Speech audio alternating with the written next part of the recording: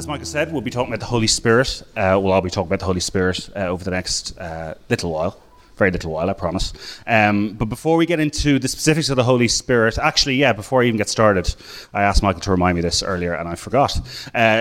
Just take a Bible, because we will be going around Ephesians, but also going around a bit of the rest of the Bible, so you might want a Bible on you. Also, obviously, if you have a phone on you, feel free to... I won't assume you're texting or looking on Facebook, but use your phone as well, of course, obviously. But before we get into the specifics of the Holy Spirit and what the Holy Spirit does and how it helps and why we need the Holy Spirit's help, when I was studying this and I was thinking about it, there's something else that I think is quite fundamental and quite important before we start asking for the Holy Spirit to help us. And it's, put it this way, one of the great truths, I think, of the Christian faith is that this creator of the universe, this great, big, massive, amazing creator being God, ruler of the universe, wants a personal relationship with each one of us. That's one of the great kind of pillars of the Christian faith. And it's actually so central that we have it in our kids' songs as well. I don't know if you've ever... We've done a few kids' songs here, obviously, over our time here. One of them is, for instance, Our God is a Great Big God. It goes, our God is a great big God. Our God is a great big God, and he holds us in his hands. And then there's another verse that goes, it goes, higher than a skyscraper, deeper than a submarine. Anyway, and it goes on, and then there's another line that goes, he's known me and he's loved me since before the world began. So again, you've got the two dichotomies. You've got the great, big, massive God that's over everything, and then you've got the God who knows us and loves us. And I think we often take the second part of that, the loves us and knows us. It's easy to get our head around that one. We take that a lot really seriously. And then the first one, the great big godness and the hugeness and the ruler over the universe, that's a bit more difficult to wrap our heads around. And before I get into this, I do want to say that Jesus loves you very, very much. Jesus loves you dearly, died for you, rose again. Nothing will ever change that, and that is a great, great truth of who God is. And while all of that is true, we take that he loves me and he knows me and make it everything that God is about. So all that God is about is that he loves me and he knows me, and that's great. And what I mean by that is if all that we recognize is that God loves us, if that's the extent of which our Christian faith is, then we miss a whole lot else about what God is about. He's bigger. God is about God. He's greater, bigger, and more powerful than we can ever imagine. As the song says, he has the whole world in his hands. Isaiah 45:12 puts it like this: "It is I who made the world and created mankind on it. My own hands stretched out the heavens. I marshaled their starry hosts." If you're to generalize really badly, but if you're to generalize everyone, you fall into kind of two camps. You've got the non-believer, who would probably say that God is all about rules. You can do this, you can't do this. I've got a list, I'm going to check it twice. Some sort of angry Santa who's checking a list and checking what you're going to do. And that's obviously a very dangerous thing to believe about God. Then you've got the kind of Jesus-loving Christian who tends to be all about Jesus' love. He loves me, he cares for me, he guides me, he listens to me, he's there for me. All really, really good things and all really important truths about who God is. But that can also, if that's all it is, it can be a little bit dangerous, and I'll explain why. And we start to believe that because Jesus loves us, and that's it, that there's no other reason to be a Christian. When in fact God calls us and loves us for his glory and for his name to be known. It's not just about us, it's also about him. As an example that might help explain how we miss God's kind of underlying motivations and feelings on this. One of the most famous Psalms is Psalm 23, and we'll put it up on the screen. So, the Lord is my shepherd. Awesome. Great statement. Lord is my shepherd. I'm his sheep. He cares for me. He loves me. He guides me. I lack nothing. Again, incredible. I'll never be in want. My deepest longing I will never, ever I'll never want for.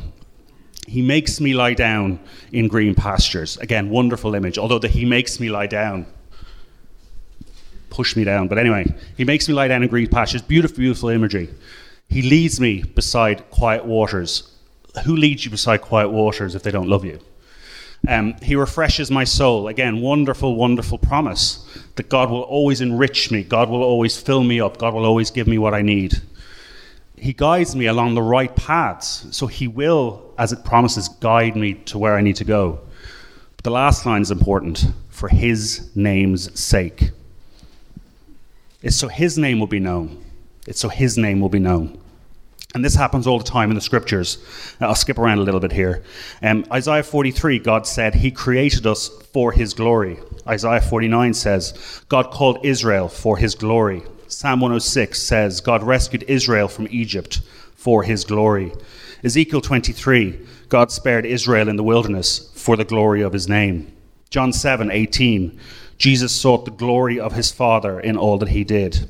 In Matthew 5, we see Jesus tell us to do good works for the glory of his name. John 14, Jesus says that he answers prayer so his Father may be glorified. In John 12 and John 17, the Bible says that Jesus endured his final hours of suffering for the glory of God. 1 Corinthians 10:31 says, Paul tells us to do everything, eat, drink, sleep to the glory of God. Imagine doing that, by the way, eating to the glory of God. Anyway, 1 Peter 4, God tells us to serve with the aim of glorifying God. And 2 Thessalonians 1 says Jesus will return one day to the glory of God. And there's many, many more. It's not about us. It's about him. My daughter Rebecca, as you will have heard during the service, she's 10 years old? No, 10 months old.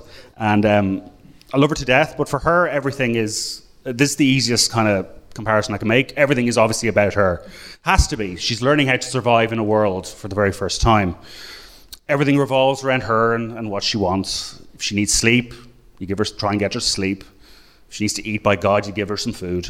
You know, if she's cold, you better get her a jumper or get her under a blanket, all those sorts of things. It's all about her. But as she gets older, she'll hopefully learn that there's more to the world and not just this bubble she lives in. She'll learn that others have needs and others are just as important to her as her. But for a baby, obviously everything has to be about them. But she'll hopefully learn that Jesus loves her with everything he has, but that it does not end there. He loves her for his name's sake, so he can be known, he can be glorified, he can be seen by those around her. Not about her, not about me, it's not about you, it's about him. So why am I starting with this? Why am I starting, before talking about the Holy Spirit, going, as it's talked about in Ephesians, with reminding us that it's all about him? It's because we need to know that God provides the Holy Spirit so that we have the strength to carry his name into the world around us. The Holy Spirit does not exist so that we can get gifts or get help for the sake of getting gifts and getting help. It's not so we look cool. It's not so that we're complimented because we're great singers or great prayers or great people or all those sorts of things. It's so that he'll be known. It's so that others might see who he is. It's about him, again. It's not us. And if we start to believe that we are given the Holy Spirit for our benefit, I think we're on a bit of a slippery slope. It's not for our sake, again, so others may know him. So are we all still with me? Good. Have to check every so often. For my sake, not yours. So what about the Holy Spirit? What about the Holy Spirit as talked about in Ephesians? Let's get down to business on it. Now, just so we're all on the same page initially, the Holy Spirit is part of the Trinity of God. And I won't get into the theology of the Trinity, but there's three persons of God, Father, Son, and Holy Spirit. And as after Jesus died and rose again, and then met with his disciples, after he had risen, Jesus then told the disciples to go and make disciples of all nations. He promised to send the Holy Spirit to help with this task of bringing the gospel to all nations. And with the help of the Holy Spirit, the church began to expand rapidly across the world.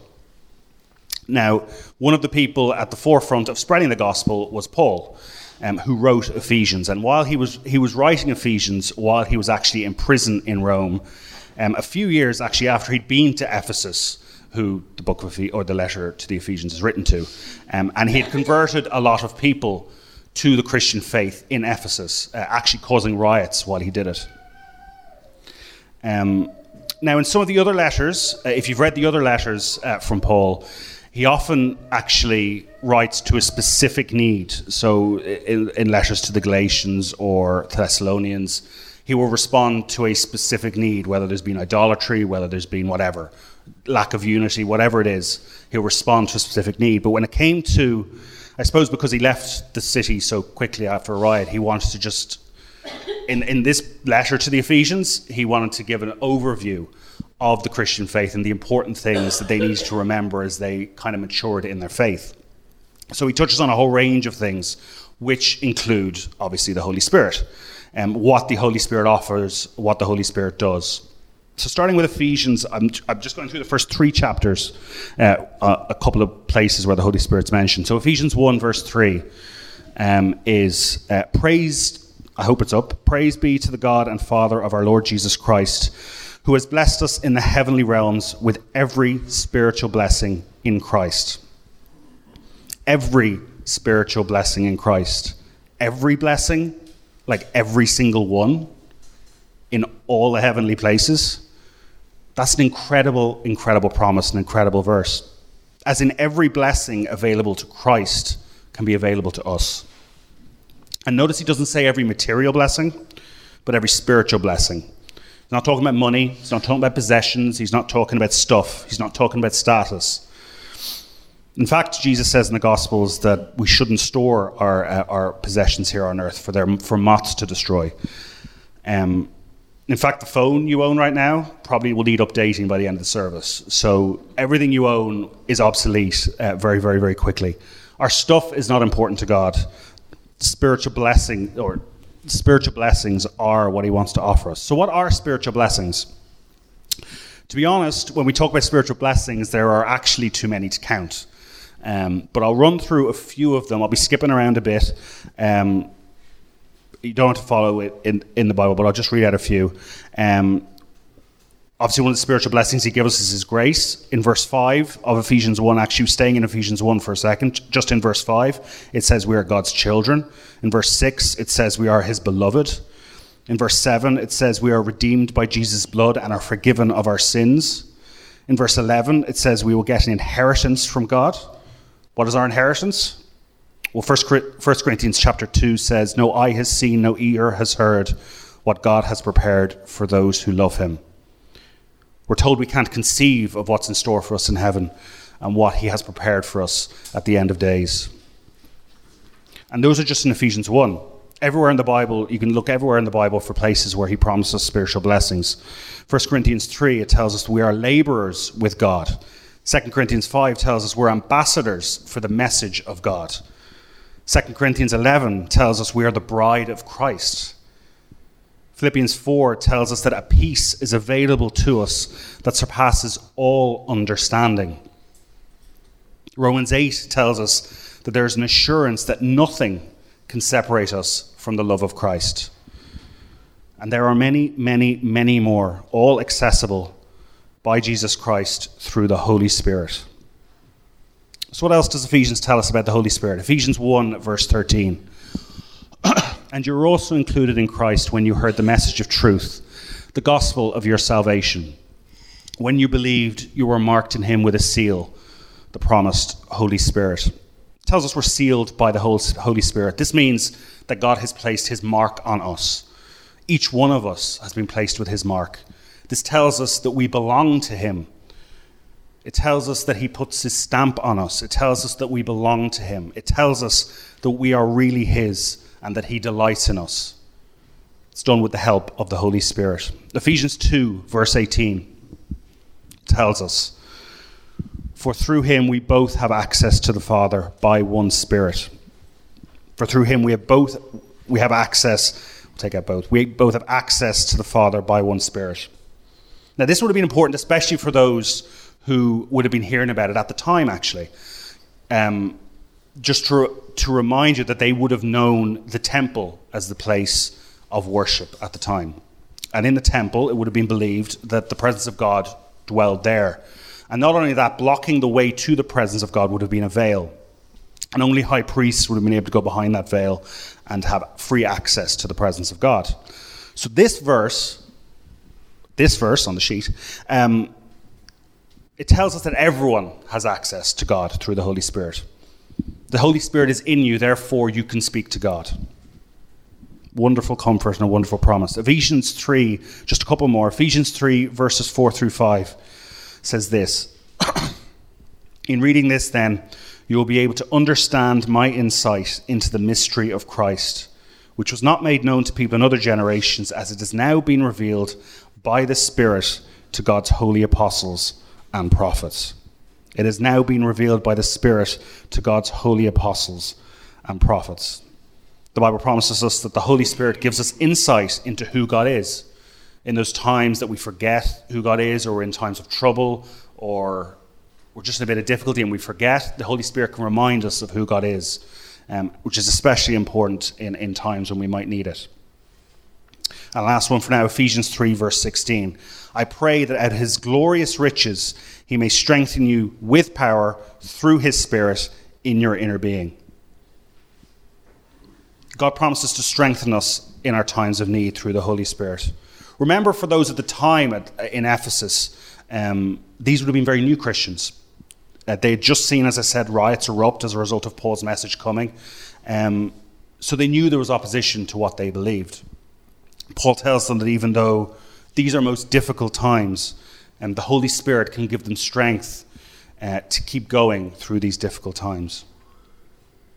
There's so much available to us through the Holy Spirit, and I myself am quite guilty of forgetting about the Holy Spirit an awful lot.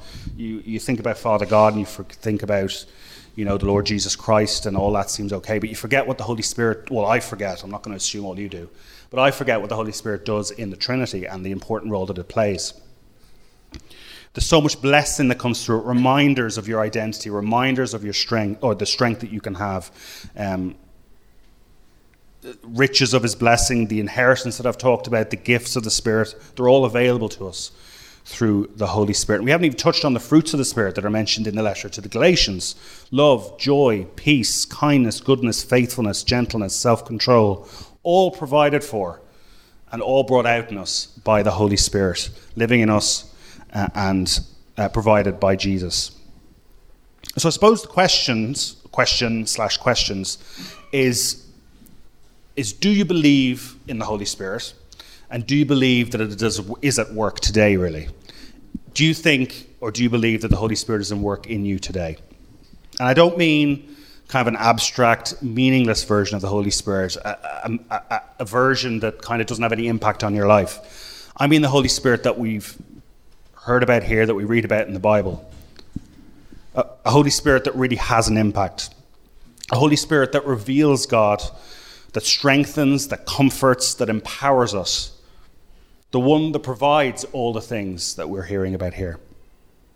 And I do believe that it takes a bit of faith, a bit of extra faith maybe, to believe that the Holy Spirit is at work today. It is difficult. I mean, if I were to, go up to one of my friends or colleagues at work and tell them that the Holy Spirit is working in my life, I'm sure I'd be looked at sideways. So it can be difficult to have faith that it's working. But then I'm reminded of, in Hebrews 11, faith is being sure of what you hope for and certain of what you do not see. We need to be certain that the Holy Spirit is working, even if those conversations can be difficult, and it can take a bit of extra faith to believe that the Holy Spirit is at work. So suppose as I close, I want to leave you with a couple of things. Know that when you accept Jesus into your life as Lord and Saviour, that the Holy Spirit is welcomed into your life as well, and is at work immediately, whether you know it or not. Have faith that the Holy Spirit is in you and is working for you. And I encourage you to recognize him as well. Ask him for help. I'm going to say him, it could be her, there's debate, but we'll say him for the sake of my little monologue. Recognize him, ask him for help, ask him for more of his characteristics like faith, love, peace, gentleness. Ask him to remind you of what you do have in store for you in heaven. Ask him to give you insight into who God is. Ask him to build you up when you're finding things tough. He is there to help. It could be really practical. It could be a sense of peace. I'm not going to tell you how it could manifest itself. It could manifest itself in a host of ways. But ask him for help, and you never know, he will provide it. But just before I go and before I pray, I just want to say once again, just to bring it all together, the Holy Spirit, it has been given to us. It strengthens us. It gifts us. It also comes with immense responsibility, and it's given to us, again, not so that we can feel good about ourselves, but it's for God's glory. It's so he's known. It's so that he is loved. It's so he is given all the glory. Let's pray. Father, I trust that whether it's through my words or not, or through the words or the music, or what Isaac was talking about, or whatever's gone on in this service, we trust that you've been speaking to us here this morning. Father, I pray that we hear what you're saying to us this morning, this afternoon. Father, I pray that we will know that you love us dearly. I pray that we know that you are just waiting to shower blessings upon us.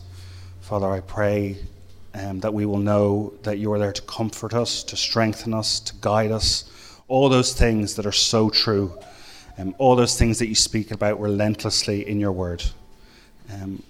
But Father, I do pray that you remind us of just how great and wonderful and sovereign you are over this world and over our lives. And that we will know that it is about you and your glory that you have given us all the things that you have given us, that you want to be known, and you want to be known as reigning over this world. And Father, may that truth rest in us, and may that truth maybe change a little how we pray, how we act, and how we go about things in the week ahead.